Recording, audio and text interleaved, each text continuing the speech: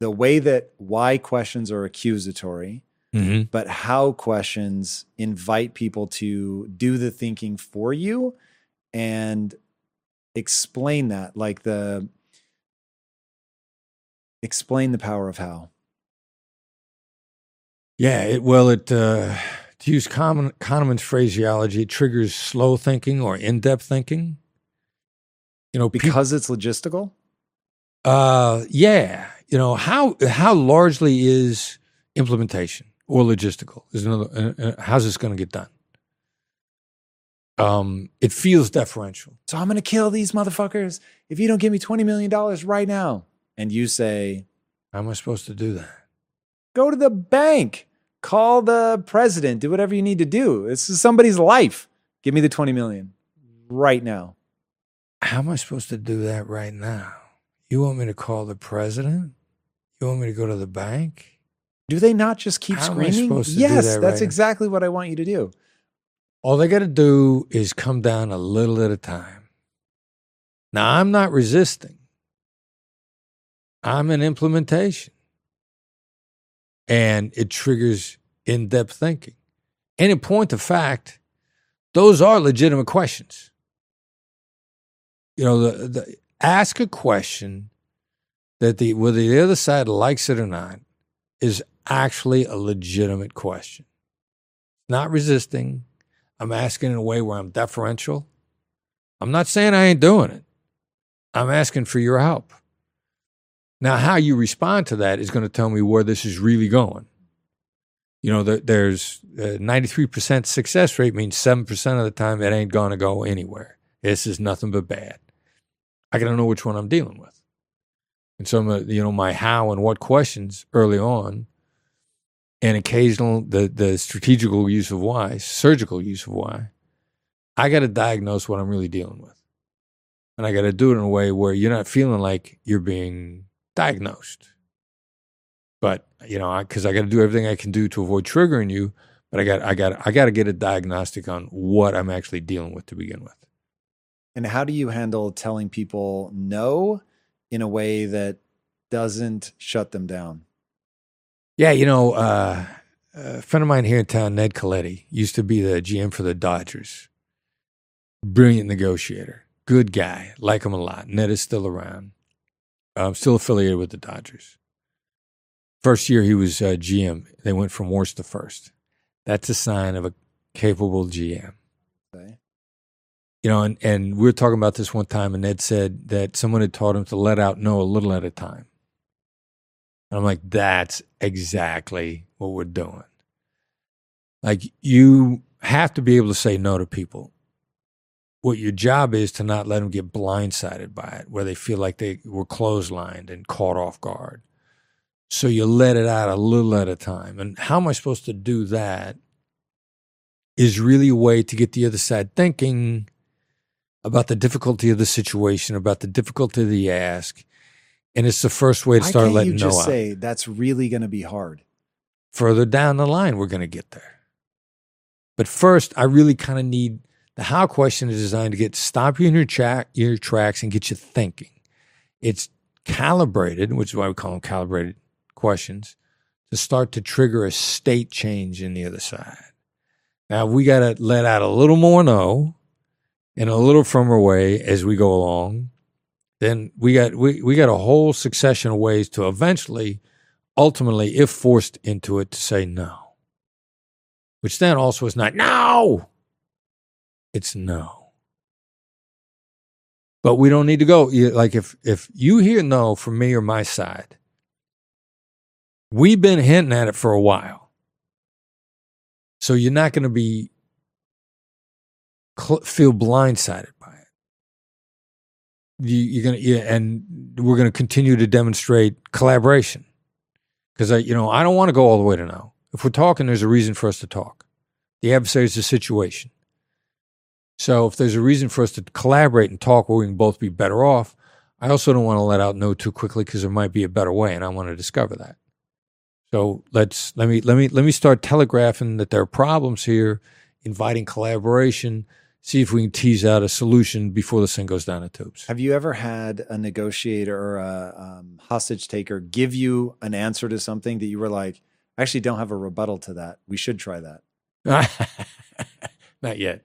Yeah, I'm running these scenarios through my head and I'm like, what would I do if they like offered a suggestion? I'm like, yeah, like actually sounds, maybe we should try that. Like, how do you, because there are scenarios where you end up paying apparently $20 million.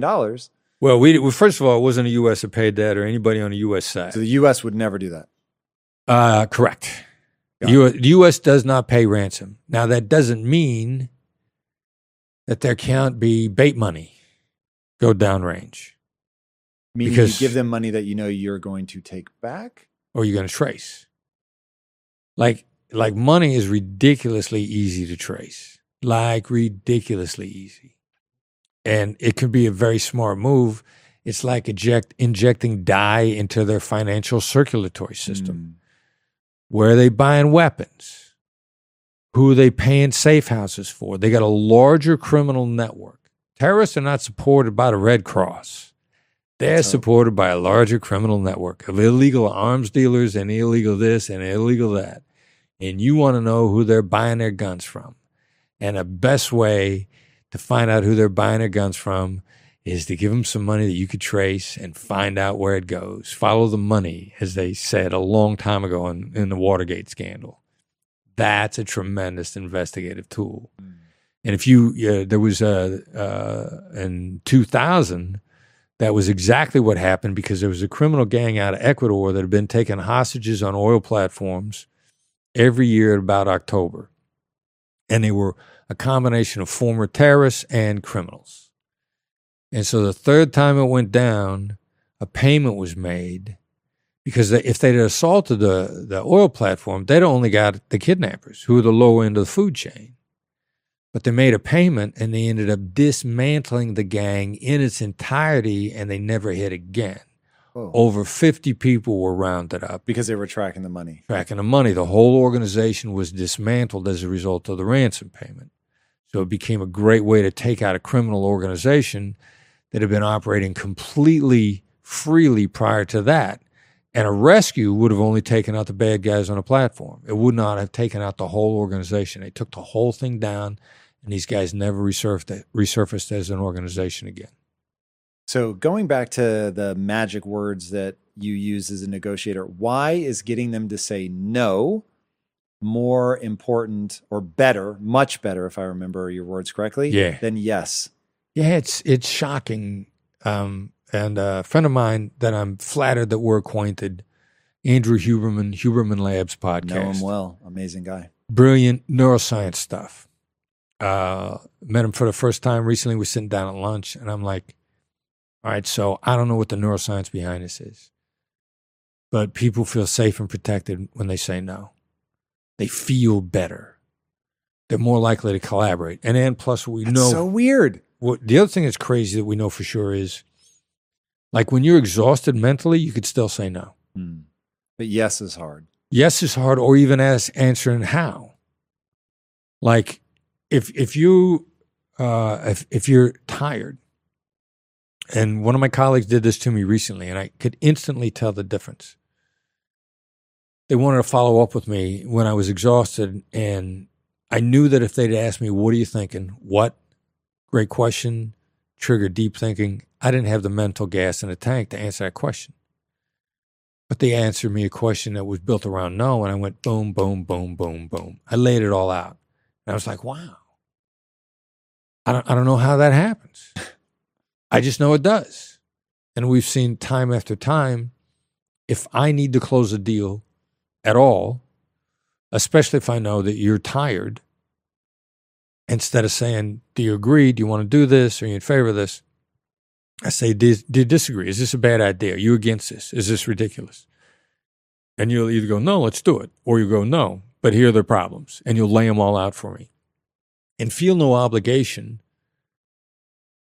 which means you're going to lay them out to me honestly. Like if I say, do you agree with this? You're going to afraid to say yes, but here are the problems because you feel that yes is an obligation. And you're going to be worried about digging yourself deeper in by saying anything after that. But having said no, you feel you have no obligation. I think it might be that simple. So you will lay the rest of the stuff out, not being worried about digging yourself into a hole. It's really interesting that some part of our brain is tracking even though it's not like obviously a contract, but that some part of our brain is like, yeah, we've just agreed to that. And now I have a sense of obligation and they have the right to like take me to task on it. It's very interesting. Yeah. Yeah. And we stumbled over that one by accident. And it is just the good and the bad about getting people to say no is it makes such a huge difference in all interactions that sometimes that's the only thing somebody learns. And we're like, look, there is so much more here. Like, I know you're making a lot more money now. And you're doing better than anybody that you see around you.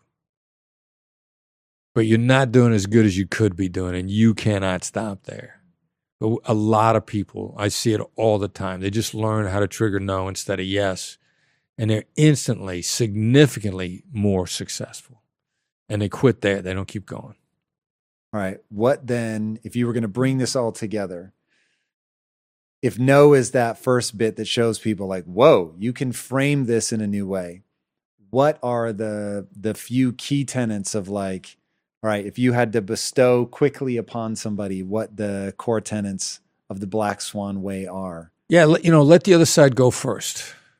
And then, the cliche, the other side's got to talk 5 times as much as you.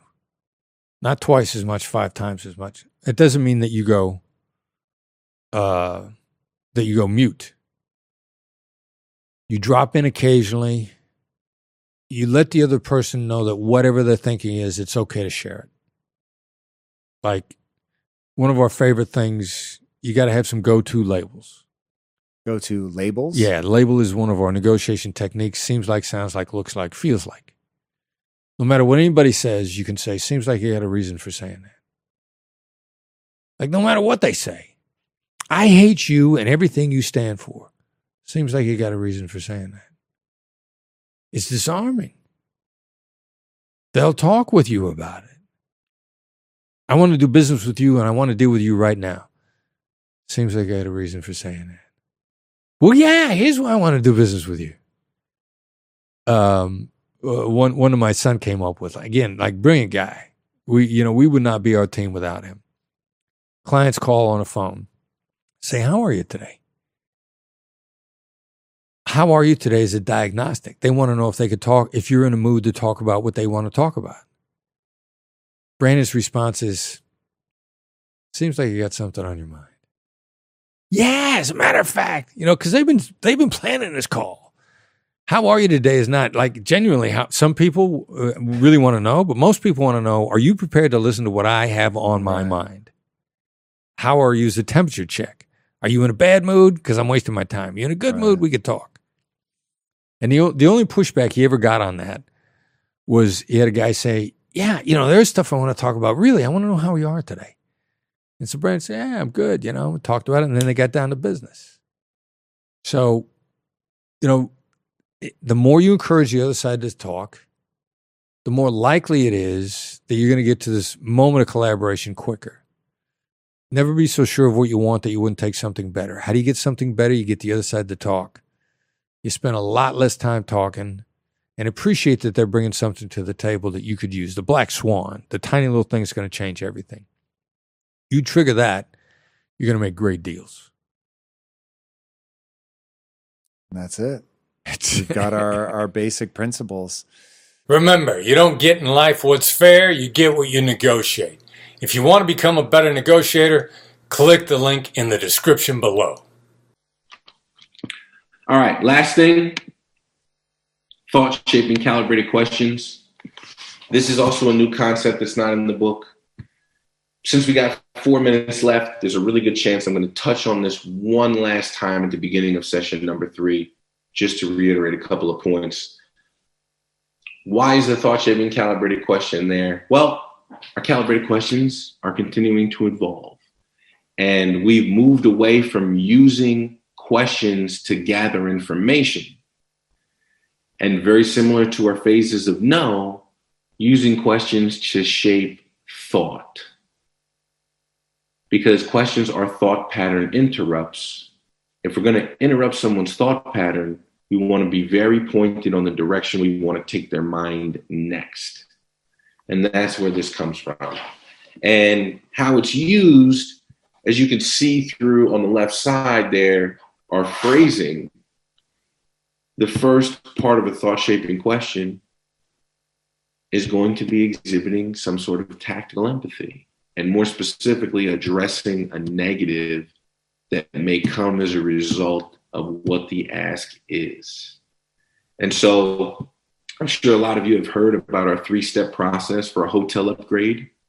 Not as relevant these days because of the pandemic and people aren't traveling as much. However, travel is going to open up, and it's a great exhibit of how these thought-shaping questions work. And so 3-step process: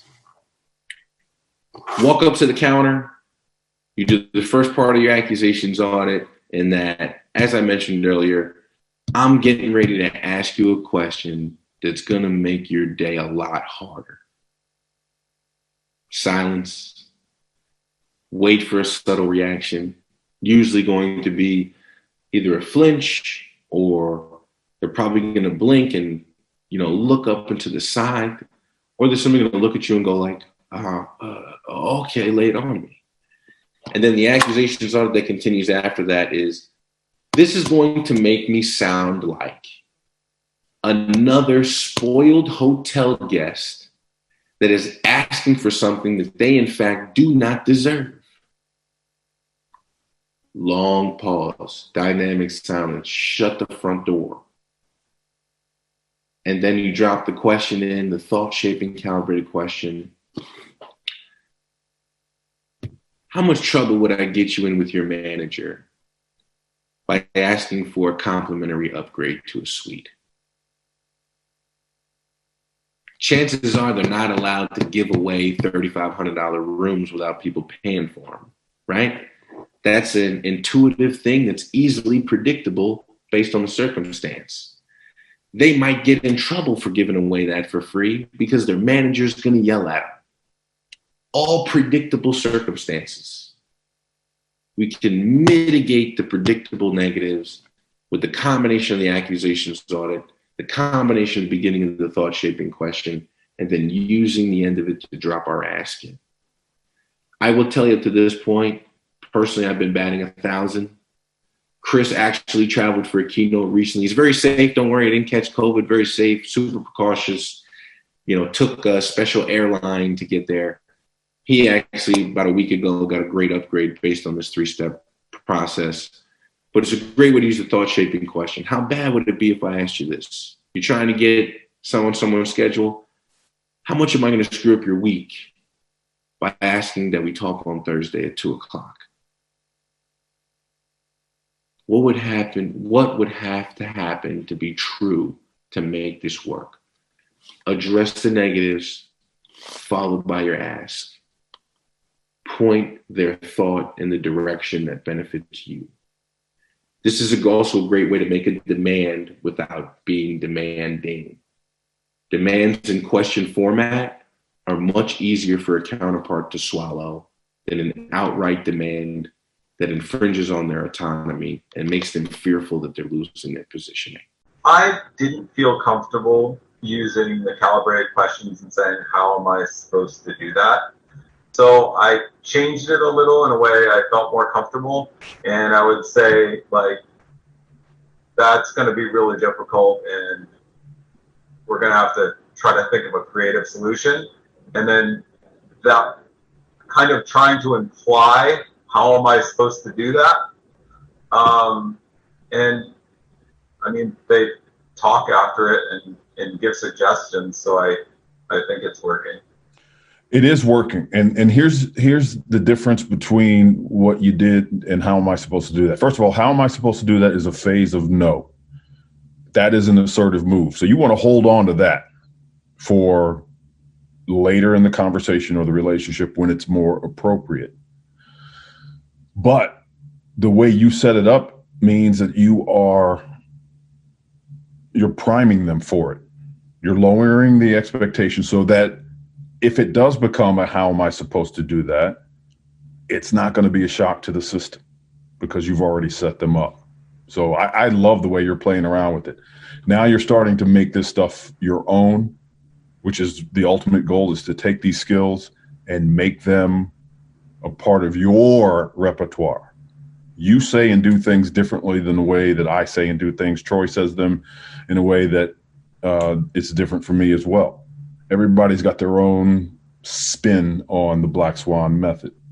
Yeah, I've seen the ability to take someone off their guard and to have them really disarmed and having an open discussion. And then the slightest little thing can throw that back up. And it's not necessarily something where I say something really difficult to you. Just a slight trigger can bring it back up. And I've been listening to other meetings we have with other people at my office that host those meetings. And they have someone completely disarmed. And then they say something like, hey, I've been in the business a long time too, implying you're not the only one that knows this shit. Right. And then when that happens, like, you had them for like an hour. They were just stringing along saying, yeah, I could see that. I understand that. And then you threw that in.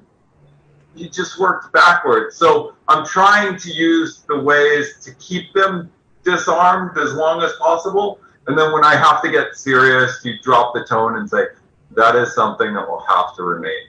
And then they know, like, that they're not going to get movement on there, because I've only said that with that voice twice out of 50 other times, you know? Yeah. But I've seen people arm up so quick, so I'm trying to be aware of, you can get everything right 90% of the time, and that 10% can completely burn you for all that work you put in. Yeah, if you're not careful, that can happen. But at the end of the day, you're going to have to drop the bomb on somebody at some point. You're going to have to draw your line in the sand. And so when you're switching into that late night FM DJ voice to convey your assertiveness, remember that assertiveness is the precursor to that should be something from the tactical empathy side of the ledger, as well as the accusations audit side of the ledger. I'm sorry. I ran it up the flagpole. Nobody saluted. We just can't do that.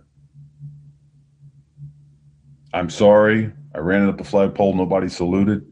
This is going to catch you off guard. This is going to be disappointing to hear. It's going to feel like I punched you in the stomach. We just can't do that. Vaughn, what do you got? A similar kind of a how am I supposed to do that question. We've been negotiating with the customer for about 3 or 4 months. It's a customer we really do not want to work with, but at the price we would be willing to do so. So we've been going back and forth with them, raised our prices quite a bit.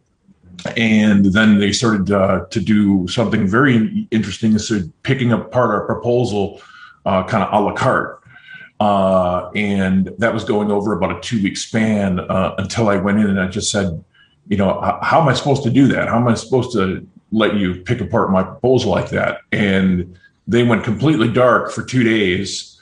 And then Friday they said, you know what, we're going to go ahead and sign the proposal. So I don't know what the 2 days was. I don't know why it did that. I don't know what prompted that, but it really made them make a decision, because all I said was, my email was just, how am I supposed to do that? And I just let them stew for 2 days, and they came back with a signed proposal. That's one of the purposes behind why or how am I supposed to do that, or the other phases of no, is for them to go back and start to bargain with themselves so that you don't have to. Yeah. It's a thought shaping question. You're shaping their thought. You're engaging the problem solving or the critical thinking portion of their brain. And so that's perfect. Let them go back and stew for 2 days. You haven't told them no, and you haven't offered any other solutions. You have, in essence, told them, you go back and figure it out, which is what they did. Basically, it's a bear trap at the end of that rainbow if you're on the yes path. And so what's our alternative? Our alternative is no-oriented questions. All of you that have read the book have seen this. You have some feel for it. And so real quick, I'm going to share a short story with you. Some of you may have even heard this on Chris's keynotes about dealing with Jack Welch. So Jackson, LA, several years ago, while Chris is living in the area, he and I at the time were actually teaching a negotiation course at the Marshall School of Business at USC for the graduate program. He goes to a book signing to see Jack. Oh, and if you don't know who Jack Welch is, obviously he's an author. We're talking about Chris going to a book signing to get an author from him. But he was a huge businessman. He's not with us anymore, but he ran GE in the 80s and 90s, turned it into one of the fastest growing companies in the United States. He was actually named manager of the century in 1999, which I don't know if there's a higher accolade than that. And he developed this rank and yank system at GE and was also adopted in many other places in the corporate world, which essentially means you don't hit certain standards, you're gone. There is no second chance. You got a standard to meet. You don't get there, we're going to roll you out and bring in somebody that can't get the job done. So very big guy, philanthropist, author. A lot of people look up to him and follow his doctrines as a businessman, even still today. So Chris is at this signing. He wants to see if Jack will come teach at his class at USC. Now, if you know anything about book signings, you got about 5 seconds with the author. Security's job is to keep people moving through. Chris doesn't have time to have a full conversation with Jack, do an accusations audit, do a summary, label and mirror his responses. He doesn't have time to do any of that. He's got to do a quick hitter, and it's got to be emotionally intelligent, and he's got to do it now. And so he walks up to Jack, and if you've heard the story, you know that he says, "Is it ridiculous for you to come speak at my class at USC?" And as the story goes, Jack gets a very intense look on his face, looks up and to the left, and just kind of freezes with this very angry look. In that moment, Chris thinks to himself, I just killed Jack Welch. He's an old guy, and he's so angry at my question that he's actually having a stroke in front of me, and he's going to drop dead, and security's going to drag me out of here by my ankles, and I'm going to jail. And after about 10 seconds of this intense look, Jack looks back at Chris and he says, here's a Twitter handle that's private that only people use internally in my company. My assistant actually runs this as me. I'm going to let her know that you're going to reach out to her through this Twitter handle so that we can keep in touch. And I think we're supposed to be back in LA in the fall. This is sometime in the spring of that year. He says, if we're back in LA at that time frame, I will come speak at your class at USC. Now, the long of it is, Jack wasn't in fact back in the fall. Very busy guy, couldn't make it, so it didn't happen. However, he got the commitment in the moment. Why is that? Obviously, the no-oriented question. But what happened? What happened in Jack Welch's brain in that moment that made it so easy for him to answer? And the crazy thing about no-oriented questions, and I wish we could point to a specific brain science study that lays this out. Maybe there will be soon, right, with fMRI machines and this wonderful technology and being able to plug electrodes into people's brains. I'm sure there'll be a study at some point that explains how this works. What we've observed as negotiators, as content experts, as former hostage and crisis negotiators, when you allow someone to say no to you, and in fact, when you aim at someone saying no to you, it clears their thought process. As a lot of you have thrown into the chat, some of the problems with yes, because yes makes people nervous, the instant reaction is, how do I defend myself in this moment? And that clutters up the brain. It doesn't allow us to be cognitively flexible when we're worried about how we have to defend ourselves. And so he confronted Jack over a very specific want, did it without a confrontational reaction, and cleared Jack's thought process to lay out the implementation of how it would work, all at the same time with a very simple question. And so you can take our word for it, or you can do what we're going to implore you to do as a result of this class and our next two. Go out and start executing this stuff if you're not already. If you are executing this stuff already, then you should start developing your go-to list. If you listen to anything we've talked about before, you know we talk a lot about go-to labels. The reality is, when the heat is on, you fall to your highest level of preparation. And as a result of that, we like to have go-to lists of every single skill that we talk about. And we keep that stuff near to us, right? Laminate it, put it in your jacket pocket, make a list, put it on your desk. We even had a good client and now friend of ours sent us a picture of his office. Hey, it's Chris Voss, CEO of the Black Swan Group. Today I'm going to discuss the top 4 no-oriented questions. You'll learn how to use them so that you can gain the upper hand in any negotiation. Stay tuned until the end of the video and be sure to like, comment, and subscribe. Now let's get started. Number 1, is now a bad time to talk? Look, this is a great way to get started on relearning a lot of your communication skills into the Black Swan method. And one of the greatest and simplest ways is to start with no-oriented questions in place of a question you ask all the time. And a question you ask all the time is, have you got a few minutes to talk? How many phone calls, how many interactions have you started out with? Have you got a few minutes to talk? That's a yes-oriented question. We hate yes. We love no. And this is how you begin to make the transition and begin to take power. And I'll explain to you in a little while how just a switch from yes to no can probably increase your close rate at least 23%. So instead of have you got a few minutes to talk, is now a bad time to talk? Now, there are only 2 answers to this question. This happens all the time. You only are going to get one of 2 answers. A person is either going to say, no, it's never a bad time to talk. What do you got? And you've got their complete attention, which is what you were after to begin with. Or they're going to say, yeah, it is a bad time to talk, but I can talk Tuesday at 2. If it is a bad time to talk, they always give a great time to schedule a call where, again, you've got their undivided attention. Now, what's the problem with have you got a few minutes to talk? Ask yourself, what do you feel when somebody asks you, have you got a few minutes to talk? All these things go through your mind. What do you want to talk about? Do I want to talk to you? How long is a few minutes? The point is, and when all these things are going through someone's mind, they're not listening to you. So when someone says, no, it's never a bad time to talk to you, they've completely cleared their mind and they're prepared to talk to you.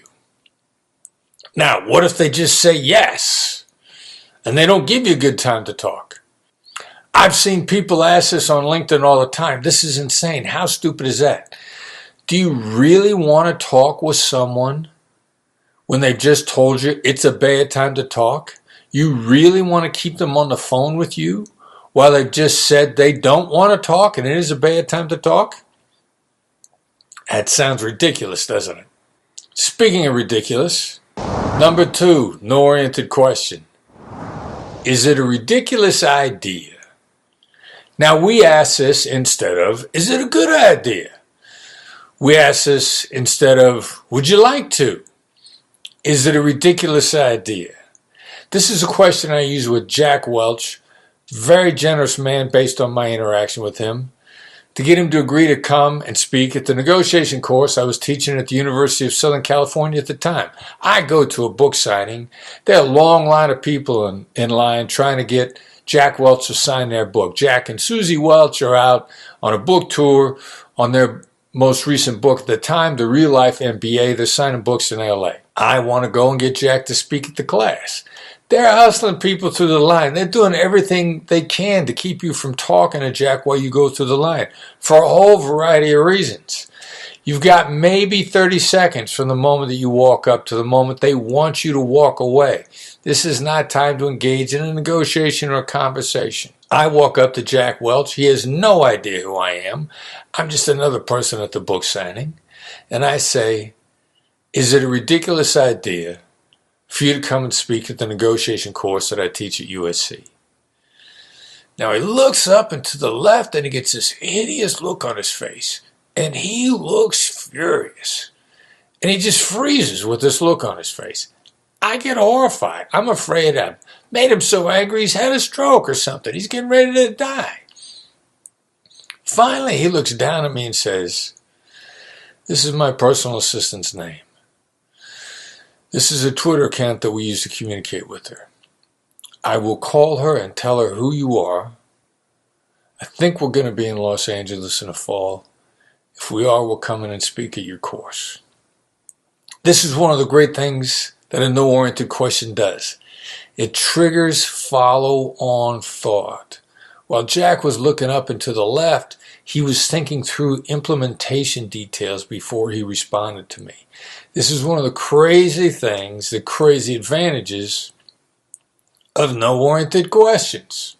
Number 3, are you against? We use this instead of, are you in favor of? Would you like to do? Does this sound like a good idea?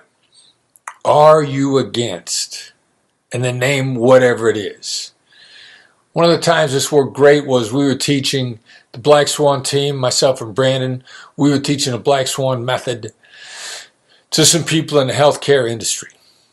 One of the women in the room who worked on behalf of this healthcare company had been trying to get a head nurse in a particular hospital to implement a program. The head nurse had been adamantly against it. She was always saying no, no, no, no. This is one of the things that's interesting. People get into the mode of always saying no, and it's their automatic response. This is why no-oriented questions works. She wanted to test the idea to see if we could get no-oriented questions to work. She walks out of the room, she calls the head nurse and says, "Are you against?" And then asked her to implement the program that she'd been trying to get the head nurse to say yes to for weeks. When she simply went from a yes response to a no response, "Are you against?" the head nurse said, "No, I'm not against it." And they made the agreement on the spot. She turned around and walked back into the room and said, "You guys are not going to believe what just happened." She went out and got an agreement on the spot with a no that she hadn't been able to get previously for weeks. Now, let's do something crazy. Let's put the two of these things together. You'll find that people suffer, all human beings suffer from something known as decision fatigue. They can only make so many decisions in a given day. And they're beginning to run out of energy for decision making sometime after lunch in the afternoon, and they begin to get drained. So, a couple of years ago, I had an intern that only asked me what and how questions because he was horrified at doing something wrong all the time. He was just afraid to make a mistake. And he'd ask me what to do or how to do something in the middle of the afternoon. And I'd be like, I don't know, leave me alone. And finally I told him, anytime after 1 o'clock on any given day, don't ask me any questions unless the answer is no. And I'll be able to think it through. And then he could ask me at the end of the day, look, I'm going to do this. Do you want me to do this? And I'd be like, no, do this. And I'd give him an answer. I could give him direct guidance straight away. People can answer no-oriented questions even when they're decision fatigued. Now, how can I prove this to you? Several years ago, I had the pleasure of meeting Robert Herjavec. Robert Herjavec, very generous guy. Got introduced via an email, mutual friend. We go to lunch, steakhouse in LA. He happened to have an office just down the street from where I was living at the time. And it was my favorite kind of lunch. Free. He paid. Number one indicator of how generous a guy he is. Number two, I got 90 minutes with him. Second indicator of how generous a guy was. And is. So at the time, we're getting ready to teach the Black Swan method at a live training session in New York. I offer him a free ticket. Now, I don't expect him to come. I think he's going to send one of his top guys. I want them learning the Black Swan method. He looks back at me and says, how many can we buy? Another indicator of a generous guy. So we're going back and forth with his team over how many tickets they're going to buy. Brandon Voss, the president of the Black Swan Group, calls me on the phone and says, we can't get a commitment out of Herjavec's people, and we're getting ready to sell the event out. Our tickets are expensive, and they sell out because the Black Swan method is that good. People want the value. Brandon says to me, if you don't get Herjavec to commit to the tickets now, then we're going to be sold out by tomorrow morning. He's not going to get any, and I'm going to sell the free ticket that you promised him. Now, I'm in Los Angeles at the time. Brandon's on the East Coast, which means he's got a 3-hour advantage, or we've got a 3-hour disadvantage in Los Angeles, and it is 4:30 in the afternoon. Now, one of the additional problems is we got to get this executed because by the time the business day starts in LA, it's 3 hours into the business day on the East Coast. It's almost lunchtime. I got to execute this now. I send an email to Robert Herjavec at 5:03 in the afternoon. Remember the decision fatigue issues? When was the last time you tried to get an answer out of somebody after 5 o'clock at night? I send him a 2-line email. Number 1, is it a ridiculous idea for you to commit to 3 tickets to the event now? Second line, are you against paying for them before the business day starts in New York tomorrow? That email goes out at 5:03. I get a response at 5:04. No, we're prepared to commit to 3 tickets now. No, it's not a problem. My assistant will get back to you within the hour and we will pay for the tickets. The tickets are paid for and it's all wrapped up at 5:23 in the afternoon. From 5:03 to 5:23. No oriented questions to close the deal. Number 4, which is also the number 1 way to restart communications. Have you given up on X? And then name whatever it is. Send that out in a 1-line email with this in the subject, and if you put anything in the body, put only that in the body. Send it out as a text message by itself, word for word. This is one of these things in the Black Swan method that you have to execute word for word. I once had a woman say, I tried that have you given up line and it didn't work. And I said, all right, well, really? Okay, possible. Tell me word for word what you sent. And she said, well, I thought the way you worded it was a little harsh. So instead of saying, have you given up on, I said, should we give up on having lunch to discuss the project? And I thought to myself, I wouldn't answer that either. Here's a side note. In your choice of pronouns, you'll notice that a lot of times people default and say we when they mean you.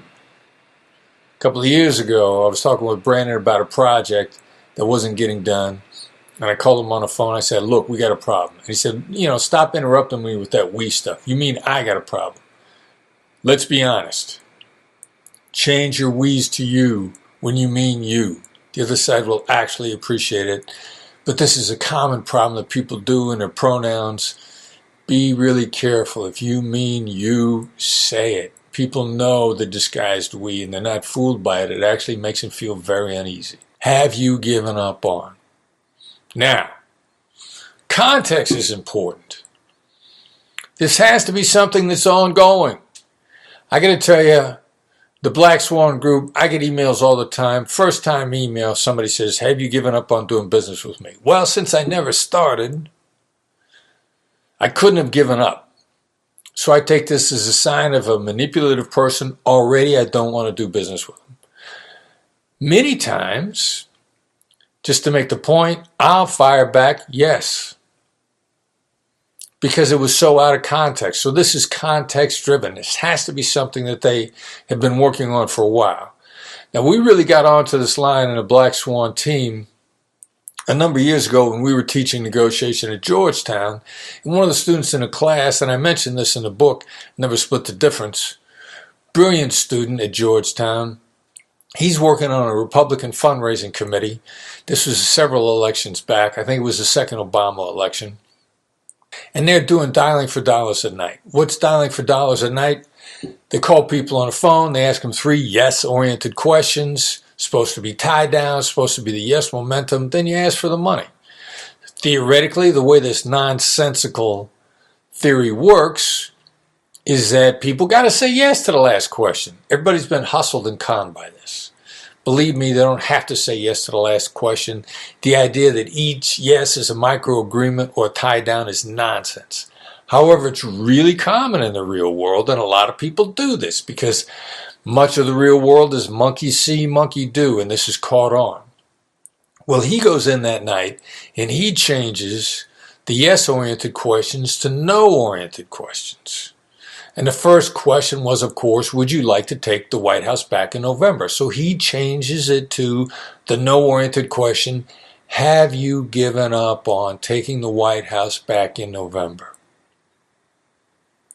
They ran the no-oriented script side by side to the yes-oriented script that night. In the morning, they had a 23% higher success rate with the no-oriented script, 23%. What happened with the committee that he was working on? They came in that morning and they looked at the results and they said, don't ever do that again. That was a fluke. That's not the way we do things around here. Have you given up on? It's got to be driven by something that someone has been working on. Here's something else that's important for you to remember in this. If they've gone silent on you, if they're ghosting you, and this is the response for when someone has gone silent on you, when they're ghosting you. This one line will restart your communication. It will work, and it is a one-shot reset. What's important to remember? Remember this phrase. The system you're employing is perfectly designed to give you the outcome that you've achieved. Your communication system with the person who's ghosting you is perfectly designed to get them to ghost you. You cannot go back to the same approach that you had that led up to them going silent on you, them ghosting you. You cannot. I gave this advice one time to a woman who was selling an investment fund, shares in an investment fund. She was having trouble getting a man to get back to her that she wanted to make the investment. And I said, look, send this out, send this text out, he'll respond. She's like, fine, he's not getting back to me, but I got nothing to lose, so I'll go ahead and try it anyway. The guy responded, and she went right back into her sales pitch that led him to ghost her in the first place. And that was the last time she ever heard from him. So don't go back to the communication system that you were using. Now, why did they ghost you? Because the communication was ineffective. People continue to communicate if it's effective, if it's working for them, if it's moving their agenda, if it's helping them get to their goals. So one of two things has happened in the midst of this communication. Number one, they've lost all power and influence on their side of the table. They're embarrassed to tell you about it. You have to take that into consideration. Number two, you're not listening. You're pitching, you're selling. If you were listening to them, they'd still be in touch with you. If you were listening to them, you'd have heard the hints, you'd have perceived the signals that they were sending out to you about whatever the problems were, that they're losing power and influence in their company on their side of the table, or that you're not listening. You have to take this into account before you restart the communication. The most likely thing for you to do after you've restarted the communication is to summarize the situation from their perspective. You want to reestablish productive communication. You want to establish rapport. You want to get them bonded back to you to continue to find out what's going on. You got to get a that's right out of them. Do a great summary. Summarize the communication from their perspective. Summarize the negatives. Stay away from your sales pitch. Stay away from your value proposition. Get a that's right out of them, and you will have fully reset the communication.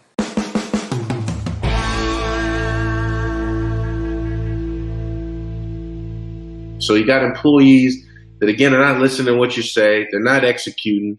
They're not batteries included, right? They don't take initiative. They essentially wait for the boss to do this thing before they take action at all. And so what do you do? And so some of this, I would say, is going to be solved by an accusations audit. What is causing them to not execute in the way that is most desirable? Some of that's going to be based on what's going on in your environment. And so it might have to do with fairness. It might have to do with they don't feel like they're being put on the right projects, or they feel like whatever's being assigned to them is beneath them, or the way that they're being assigned is they may see it as being disrespectful. It could be any number of things. But going in with an accusations audit of you probably feel this way is going to leave you in one of two places. It's going to say, you know what, boss, that's exactly right. This is the way I wish that it worked out. Or they're going to say, boss, that's not actually it at all. It's this other thing. What does that tell you? You're going to be better informed by leading with the accusations audit, because you're either going to be exactly on the money, or they're going to say, no, that's not actually how I see it. I see it like this, boss. This is what I need you to know as your employee. Any additional thoughts that you would add to that specific one there, Derek?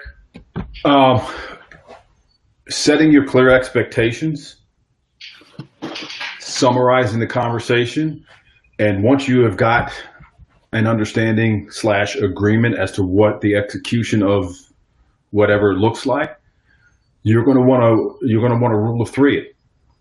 There are three types of yeses that you get from anybody, and that's counterfeit, confirmation, and commitment. And so once you've come to that understanding, that's your first yes. You're going to want to hit that yes at least twice more to make sure that you guys are on the same page. A yes without a how is worthless. So when they say, yes, boss, got it, I'm on my way, and they go out and execute and they don't come back, it's ultimately your fault because you didn't get the confirmation yes and you didn't get the commitment yes. How do you get those commitment and confirmation yeses? Just simply label, mirror, or paraphrase what has just been said. They tell you, boss, I'm going to have this project to you by next Tuesday. Sounds like next Tuesday is a better day for you. Yes, that's your second yes. Your third yes is going to be, so if I understand you correctly, next Tuesday, by Monday night, you will have all of this thing wrapped up. And on Tuesday morning when I come in, it'll be in my inbox waiting for my approval. Something to that effect. That's your third yes.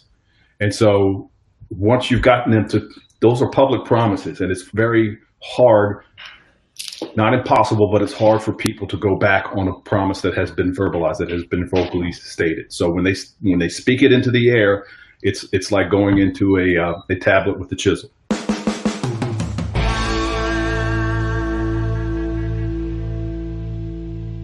Yes, tone is going to be important. Again, circumstance drives your strategy. Generally, your tone in a situation with the accusations audit is, you don't necessarily want to have a curiosity tone, because the things you lay in your accusations audit are things that you're sure of. You probably feel like you're getting passed up when you shouldn't be. It might even seem like, you've been ignored, or your real talents haven't been taken into account, right? You want to say it as almost a declarative tone. You want to say it as though you know it to be truth. This is how, as almost to say, this is how I know you see the world. When you wake up in the morning, the sky looks green, the sun is purple, and there's giraffes in your yard, right? That might not be true from your point of view. That doesn't change what they see. So yeah, declarative tone, You want them to know that you see it also. These are also things that I see to be true.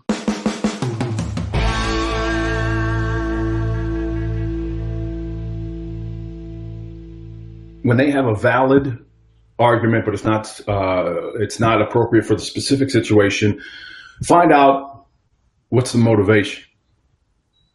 Seems like you have a reason for saying X, and find out what their thinking was. And then I would follow that with a no-oriented question. Would it be a bad idea if I explained why that's not appropriate in this instance? Again, you're deferring, you're asking permission to give an explanation. And then you lay it out. And then you lay out what would be appropriate for that situation. How do you lay that one out? With another no-oriented question. Are you against? And then fill in the blank. What is appropriate for that situation? So I would listen to their side, label, mirror, paraphrase, and then come up with a no-oriented question. Are you against whatever it is for the appropriate situation? Would it be a bad idea if I explained to you why this was not appropriate? In regards to the survey results, new manager recently promoted, unfortunately got promoted over someone in the organization that someone felt like they deserved the promotion because they've been around longer. But the reality is this individual got promoted because they're a go-getter, they're crushing it, they're killing it. And so the residual effects of that is they're dealing with a coworker who is now a subordinate that is now being very disruptive, doesn't want to have a decent conversation, sees them probably as the enemy in the office because they got passed up by this person. And so, Derek, what would you offer this person as far as being able to solve that with this individual who is now a subordinate, who seems to be very obstinate because they feel like they got passed up for the promotion that they deserve? All right, so there's a lot there to work with, but a thumbnail sketch of what it should look like would be you're going to have to address it. You're going to have to address the counterproductive behavior because it impacts your credibility as a leader. So you're going to have that one-on-one. How are you going to start that one-on-one? You're going to hit them with the accusations audit. I know that you don't have a lot of faith in me as a leader. I know you think that I'm probably not worthy of the position, blah, blah, blah. So you're going to string them out. And there's a lot there that you can throw into an accusations audit. Last week during the meeting, I asked you to introduce yourself and you refused to do so. What caused that? Get the response, label, paraphrase the response. Again, you're showing that tactical empathy, and then you're going to hit them with the I message to address the counterproductive behavior without sounding accusatory. When you display that type of insubordination in front of others, I feel frustrated because it undermines me as a leader. When I feel because is a perfect way for you to tell this person, knock it off. I'm not going to stand for it anymore. And then the conversation can be switched into what your relationship is going to look like going forward, what the ramifications are going to be if the behavior is repeated in the future. So again, you see the sequencing. Tactical empathy first, your goal and objective last. In the middle of that, we sandwiched in an I message, which is used to confront counterproductive behavior without sounding confrontational, without accusing the other side. You're telling them to knock it off without actually using the words, knock it off.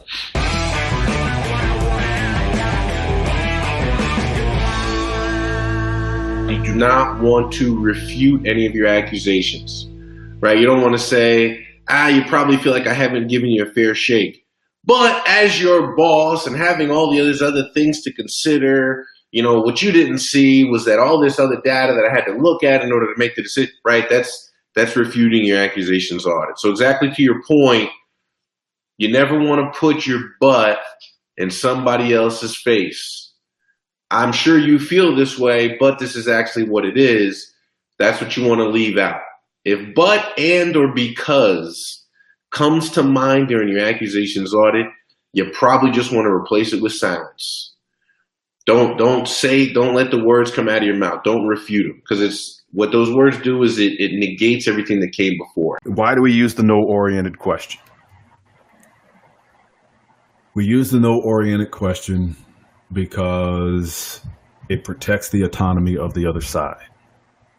People know when you're driving them for a yes, and most of the time they resent it. The people on the globe are yes addicted and yes battered at the same time. We're seduced by the yes. When we hear it, we get all giddy inside. And when it's used against us, we resent it because we feel like our ability to say no has been encroached upon. But they're very effective at breaking the impasse, helping people to think clearly, or getting them to respond to you when they've dropped off the face of the earth. Some examples of no-oriented questions appear on the right side of the screen, and these are all alternatives to the yes-oriented questions that are on the left side of the screen. Would it be ridiculous? Is it out of the question? Am I out of line? Would it be off-putting? Have you given up on? Are you against is also one that I like to use quite frequently. Are you against X? Chris, did you have something, or are you spazzing? What happened to my favorite no-oriented question? Which is? Is it be ridiculous? Oh, is it be ridiculous? Yeah, we got rid of that. Once we got you through grammar school, we felt it was no longer necessary to keep that up. Thank you. All right. So yeah, that's any question where you're driving for yes, a little bit of mental power can be changed to a no-oriented question. And I am continually amazed at what people will agree to by saying the word no that they would never agree to or say yes to. And this is not a heckle, but it's one more I want to thought, because this is particularly in dealing with the bosses. Guys, we have counseled people to say to a boss, do you want me to fail?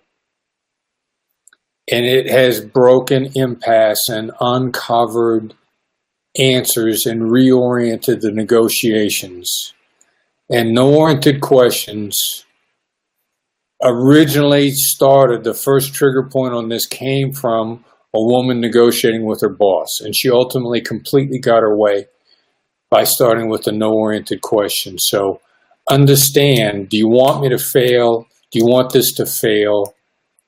Is a legitimate question to a boss who has given you an impossible task. The bad news, if they've given you an impossible task, it's an impossible task in point of fact.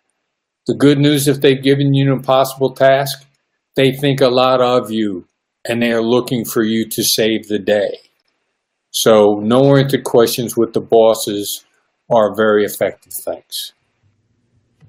For sure.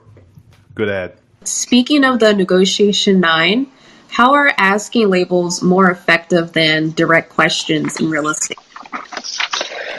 That's a great question. So an asking label in the Black Swan Group, an asking label is essentially picking out the emotion, the dynamic, and verbalizing it. It's using your intuition.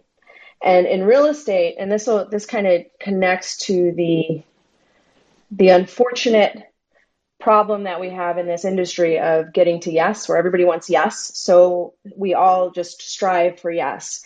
If we do that 2 millimeter shift, and we instead look for the dynamic and identify it and articulate it and ask, we'll get so much more information back. So if I ask my client, or the other agent on the other side, is a 30-day close okay for you?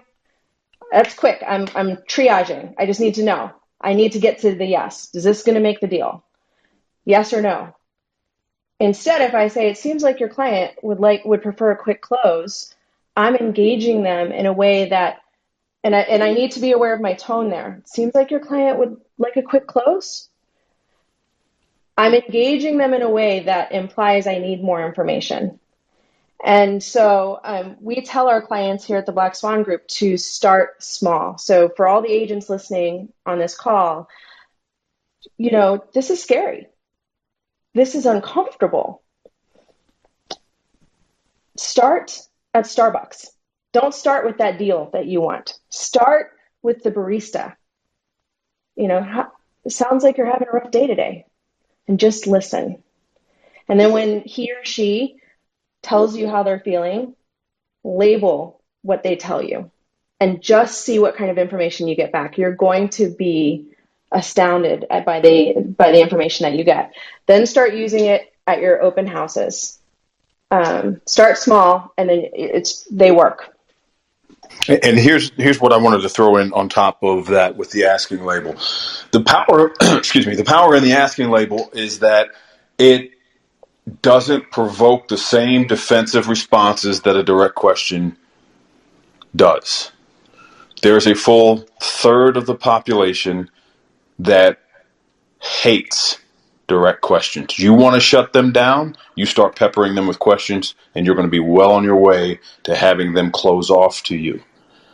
They feel like they're being interrogated. They feel like they're being pumped for information. So it's not a heavy lift for you to take whatever, what, when, why, where, how question, turn it on its ear and make it a label. Instead of asking your counterpart agent, why haven't they signed the contract yet? The shift would be, it seems like there's a pretty good reason as to why they haven't signed yet. It carries an entirely different tone, because going back to what she said earlier, this is one of the most emotional transactions that take place in anyone's life. It's replete with negative emotions. Negative emotions impede people's cognitive ability. The more you allow those negative emotions and dynamics to persist, the dumber you're allowing your counterpart to remain. And all of us, regardless of what the conversation is about, we want the person on the other side to be as cognitively nimble as possible. So we're working overtime to mitigate those negatives. And part of that process is, let's change those direct questions into asking labels. And you'll be amazed at how much more information you get when you ask a question in a label form. And it's not, all you have to do is think of the label. It looks like, it seems like, it sounds like, and then upward inflect at the end. That turns it into a question, and you're going to get a more candid and robust response from the other side. Sorry, Marcel. Derek, no, I think you brought up a fantastic point. Unfortunately, in our industry, there are agents that are under a significant amount of pressure and are trained to be assertive. That's how you make deals. You got to get in there. You got to, best and final. I'm not going to answer the phone, whatever it might be. Just get it done. If we address the underlying dynamic, we're invoking reciprocity. It is catching them off guard. They're being dealt with differently than they've ever expected or they're used to. You're going to get responses, and it might be guarded at first, but if you continue to use these skills, we have a 93% success rate in hostage negotiations in life or death scenarios for a reason. This transition into the private sector is showing similar success rates because they work, because it's based in human nature. And so, the power of reciprocity goes a long way, and just showing some tactical empathy it's amazing. Let me ask you, let's start off. You said there are 6 techniques that the FBI hostage negotiation professionals use to take their negotiations to the next level. And one of them is asking open-ended questions. Can you explain what that means? Yeah, well, an open-ended question, and it's a great technique that works with about 2/3 of the people that are out there, is a way to take great advantage of the idea. The secret to gaining the upper hand in a negotiation is to give the other side the illusion of control. If I ask a proper open-ended question, I can really sort of frame it very narrowly, and you'll never feel that.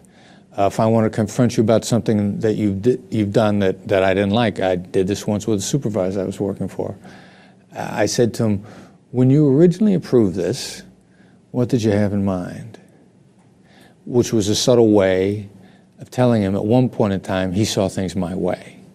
And now he seemed to be backtracking. But since I put it to him like that, and what he was really after was a feeling of control with me, because there were times when I didn't exactly do what I was told. I find that easy to believe, yeah. Which was sort of my trademark. Yeah. Disregarding what people above me said to do, in lieu of what I thought was right, which was always my guiding principle. But he needed to feel like he was in control. And I remember when he said that, because he actually was going to take away his approval for the first time I went to train with the people at Harvard Law School on a Harvard negotiation project, which he had already approved, but I had made him mad a few days earlier and he was going to withdraw the approval. So I asked him that open-ended question, and he looked at me and he sat back, and I could tell he felt very in charge, which is what I wanted. And then he approved the trip. So giving the other side the feeling that they're in charge is often what an open-ended question does. It gives you the chance to tell me things, to enlighten me. And there's great power from me in empowering you in that fashion. And you like it, and you'll probably talk to me, and we'll find our way to you giving you the opportunity to give me what I want. Okay, so there's also effective pauses, and so let's sort of go through that, how that works, and minimal encouragers. I'll ask those two things. The effective pauses, pausing, the power of pausing. Right. Well, some people, and it's often a control issue, are horrified at being silent. I mean, horrified. I was coaching an attorney one time in some negotiations, very assertive female attorney, and talk, because she felt that she needed to make her argument. And as long as she was talking, she was in charge. And if she was talking, the other side wasn't making their argument. She was trying to overwhelm them. And I remember saying to her once, did it ever occur to you to not talk? Okay. And she went silent. And then to her credit, she said, no. And then I said, well, oftentimes if you go silent after you've said something really important, then you keep them on the hook. And when you said something really important and follow it up immediately with something else, you just let them off the hook. So the right open-ended question, or maybe the right observation, leave them on the hook. Let them break the silence. There's a really good chance they're going to say something you could use. Okay, and minimal encouragers. Minimal encouragers, unfortunately, is pretty much what everybody does all the time while they're multitasking. And it's saying, okay, I'm listening, go on. Now, it's in the broader context, it's a very important tool, but not if that's the only thing that you do. So it's very effective and you're actually doing a great job of using minimal encouragers with me right now while we're talking. You're doing it physically. So you can give people minimal encouragers by nodding your head if they can see you, or if they can't see you and they have a lot to get off of their chest, then you occasionally, okay. Let them know you're there and that you're processing and you're still being present. The other side really likes it, which is why so many people do it, but that's their only skill, because it's a great way to keep the other person talking when you're not paying attention. Yeah, but I think minimal encouragers that are insincere would sort of register that way. They do, and the other side gets annoyed. Right. So that's absolutely correct. Chris, would it be unreasonable for you to tell the story about how you almost killed Jack Welch? Why no? Somehow I feel compelled to say no. I don't know what it is. Something mystical and magical just came over me because I said no. Yeah, no, I mean, I'm in LA a number of years ago. I'm still teaching at USC, University of Southern California. And Jack Welch, a book signing in LA. You know, I'm going through the long line of people signing the books.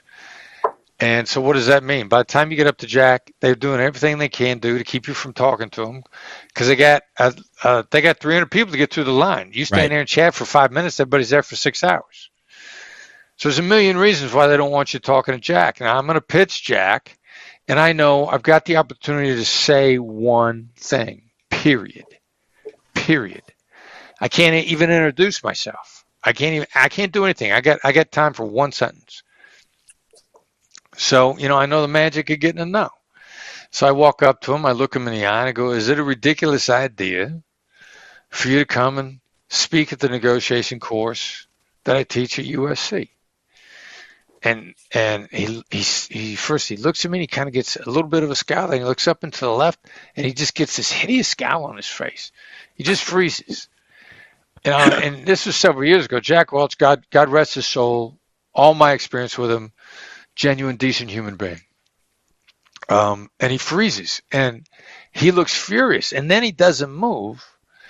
And my first thought is he's so angry he had a stroke and he died. He's going to fall over dead right in front of me because he doesn't move. And then, then I think, all right, so he's not dead, but he's furious. And he's going to have him throw me out.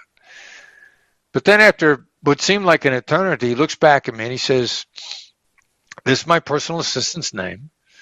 This is a special Twitter account we have set up to communicate with her. I will call her and tell her who you are, what you want. I think we're going to be in Los Angeles in the fall. If we are, we'll come in and speak to your class.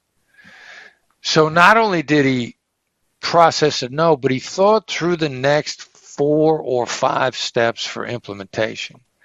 And it was done. Boom. It went that quickly.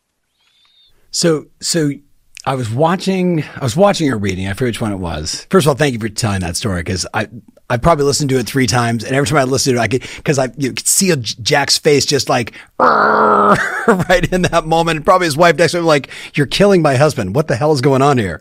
It's a great example, though. So many of our clients deal with these situations where they need to ask a better question, right? Something that no one else is asking. Everybody's saying like, hey, would you like to know the new value of your house? Everybody's saying, hey, if I can get you a price, would you be willing to X, right? Like everybody's doing that over and over again. And if you're out there and you're listening, you're doing that and you're getting terrific results, just fast forward on this audio message. Otherwise, listen up. You once said, I want to say there was like 4 different openings, I think it was, to the no question. Is it ridiculous? Would it be unreasonable? Is that the pattern? Or were there 4 specific questions? Well, I think there's probably about 3 or 4. If I may, I'll put in an ad for our YouTube channel because I know I've got a video up. The top 4 no-oriented questions. That's what it was. Where I kind of walk through it and what they are and what's behind them. And the other thing to do also is if you just write down, are you against? Yeah. You disagree? Would it be ridiculous? And then you while you're writing, you're going to think, well, could I say it this way? As long as you're intentionally attempting to trigger a no. Yes. You will begin to figure out other great ways of putting it. Now, some of them are context driven. One of the key ones, which is for restarting conversations with people who have stopped talking with you, is have you given up on working with me? Have you given up on X, Y, or Z? Now, we find like not only will the other person respond, but in a ridiculously short period of time. Like that has the highest compliance rate of anything and quick. Like as a general rule, like when I send that questions, if I'm sending a text, I know that they're going to see a text right away. Have you given up on the project with the Black Swan Group? I'm going to sit there and wait because they're going to answer within 3 to 5 minutes. Now, context, situation drives strategy. If this is your opening line, then that question is probably out of context. Good point. Right. And that's a great way for that great question to now create dissonance in me and erode trust. So when I get an opening email, and I know how effective this email is, like, have you given up on taking me on as an intern? Or have you given up on looking at my website? When I've never gone with these people, and I have never started, I either delete that email, right, or occasionally I'll respond because I suspect that it's somebody I can't trust, and they will let me know in their very next response. They'll confirm to me that I can't trust them, that they're trying to take advantage of me. Yeah. And that one is so effective that the people that you can't trust have picked up on it, and they're looking for mechanisms, not because they're trying to work with you. They're looking for the hacks to take you to the cleaners. So if you get that question out of context, wait a minute, I never started with you. How could I have given up? It's a bad sign. Yeah. Chris, I'm sitting there thinking, you ever mess with cold callers when they call you? Could you imagine calling Chris as a cold call? I will tell you, everybody on my team, when we get hit with a bad cold calling script, right, we'll take if we got time on our hands. I realize that some poor schmuck's probably just starting out. It's a tough job. Right. They're just doing what the boss told them to do. We'll try to correct them. I'll jump in and we'll be looking to give a short tutorial. This is your lucky day. You're going to get educated. We could tell that. You could tell from the tone of voice. Was some kid starting out, somebody trying to make a house payment, somebody in a bad place, and they were just taking whatever work they could get. Right. So I'm like, all right, I'm gonna give this gal, I'm gonna give him a break. They probably won't hear me now, but I'm gonna say something that'll get them to reflect back. So if they're learners, when they move on, then they can get better. It's so funny you say that. Shout out to Hanan Levine, if you're listening right now, from Orange County, California, who, get this, Chris, he cold calls me at my house. He's working for some silly company. I don't know. It was not in the real estate business. And he was so smooth, so authentic, so humble that I was like, tell me more. Like, what? And then I remember, like, 5 minutes into the conversation, literally 5 minutes in, a cold call. I'm a busy guy. And I'm like, this guy is so good. I'm like, where do you work? Like, he's like, I told you the company. No. Where do you live? He's like, oh, I'm in like Fullerton. I'm like, listen to me. I don't know what you get paid, but I'm willing to bet I would pay you more. I recruited the guy. He worked for me for 5 years, crushed it with me, then went into real estate and killed it. So I love that. I love that you would actually take the time. I know everybody's busy, but if you actually took the time to help that person, like that makes my heart sing. Yeah, and the word that you used to describe him, which I'm sure was one of the main reasons why you went on, you said the guy was authentic. Yeah. Authentic. Yeah. Yeah. And he was, European accent, like, so he didn't come across, like, I know a lot of Euros that, Germans, Austrians, right? Like, super intense. And he is, but he was just like, I'm just, letting you know, I'm calling people in your area, and I'm not telling you that everybody is signing up for it. I'm just letting you know if this is something you'd be interested in. It was like, and that wasn't even the script, but it was just so genuine, right? The issue in negotiations is your batting average. You want to raise your batting average. And you asked me for what city am I living in, and I moved to Vegas just a year ago. I'm not a gambler. I moved here for the tax benefits. And I always use Vegas as an analogy. We don't live in an ivory tower world. There's nothing that works all the time. Nothing. What you need is the best percentage chance of success. These negotiation skills takes you off the table at Vegas where you win 20% of the time to the table where you win 80% of the time. It's your choice which table you want to be at. Now, when one's in a negotiation, you brought up the term anchoring a little while back. I think of anchoring as that psychological mechanism where with the first person that brings up a price, say if there is no price out there, oftentimes the end negotiation might anchor back more closely to that first price that was brought up. I don't know whether it's wise for one to go first in negotiation or not, or whether it depends. But let me just introduce this, since we have been talking about the sale of a piece of real estate, Chris. In a sense, between seller and buyer, the seller has kind of already begun the negotiation, if you will, because before that buyer even finds out about that property, I can see the price that it's $500,000. I can see this fourplex with 8 bedrooms and 4 bathrooms. So therefore, has the seller already kind of gone first in a negotiation, or does that even matter, or who should go first? Yeah, well, if you got something that's priced in advance, it's listed, yeah, the seller's gone first. Yeah. Now, the anchoring question is a fascinating one, and my academic brothers and sisters will tell you to anchor, and the top-tier negotiators will say he or she who names price first loses. Interesting, because I thought it would have been to my advantage to anchor and name a price first.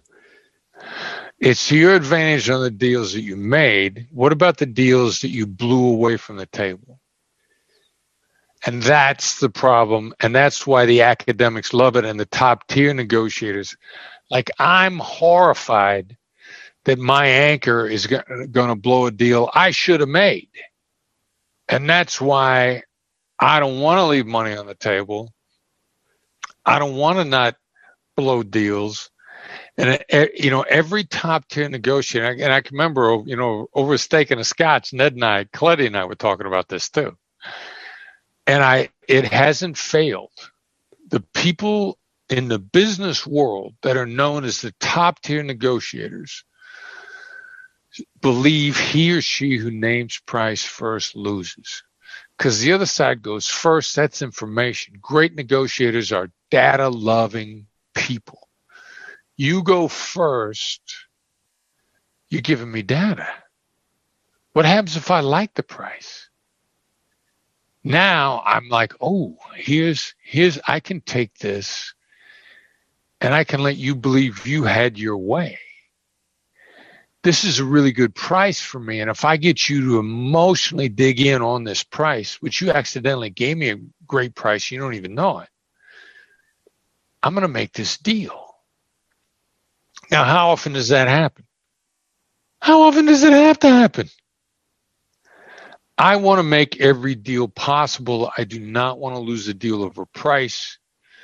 Dropping an extreme number drives deals from the table that I should have made otherwise. Now, what we do, as opposed to price anchoring, we do emotional anchoring.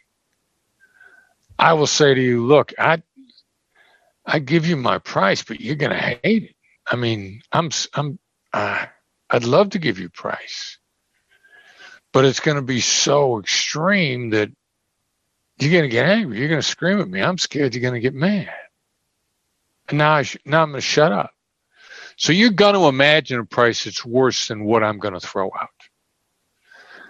Now, when I do come up with my price, you're not going to get mad at me, because by saying, go ahead, just tell me what it is. You've already braced yourself for news that's going to be worse than whatever I say.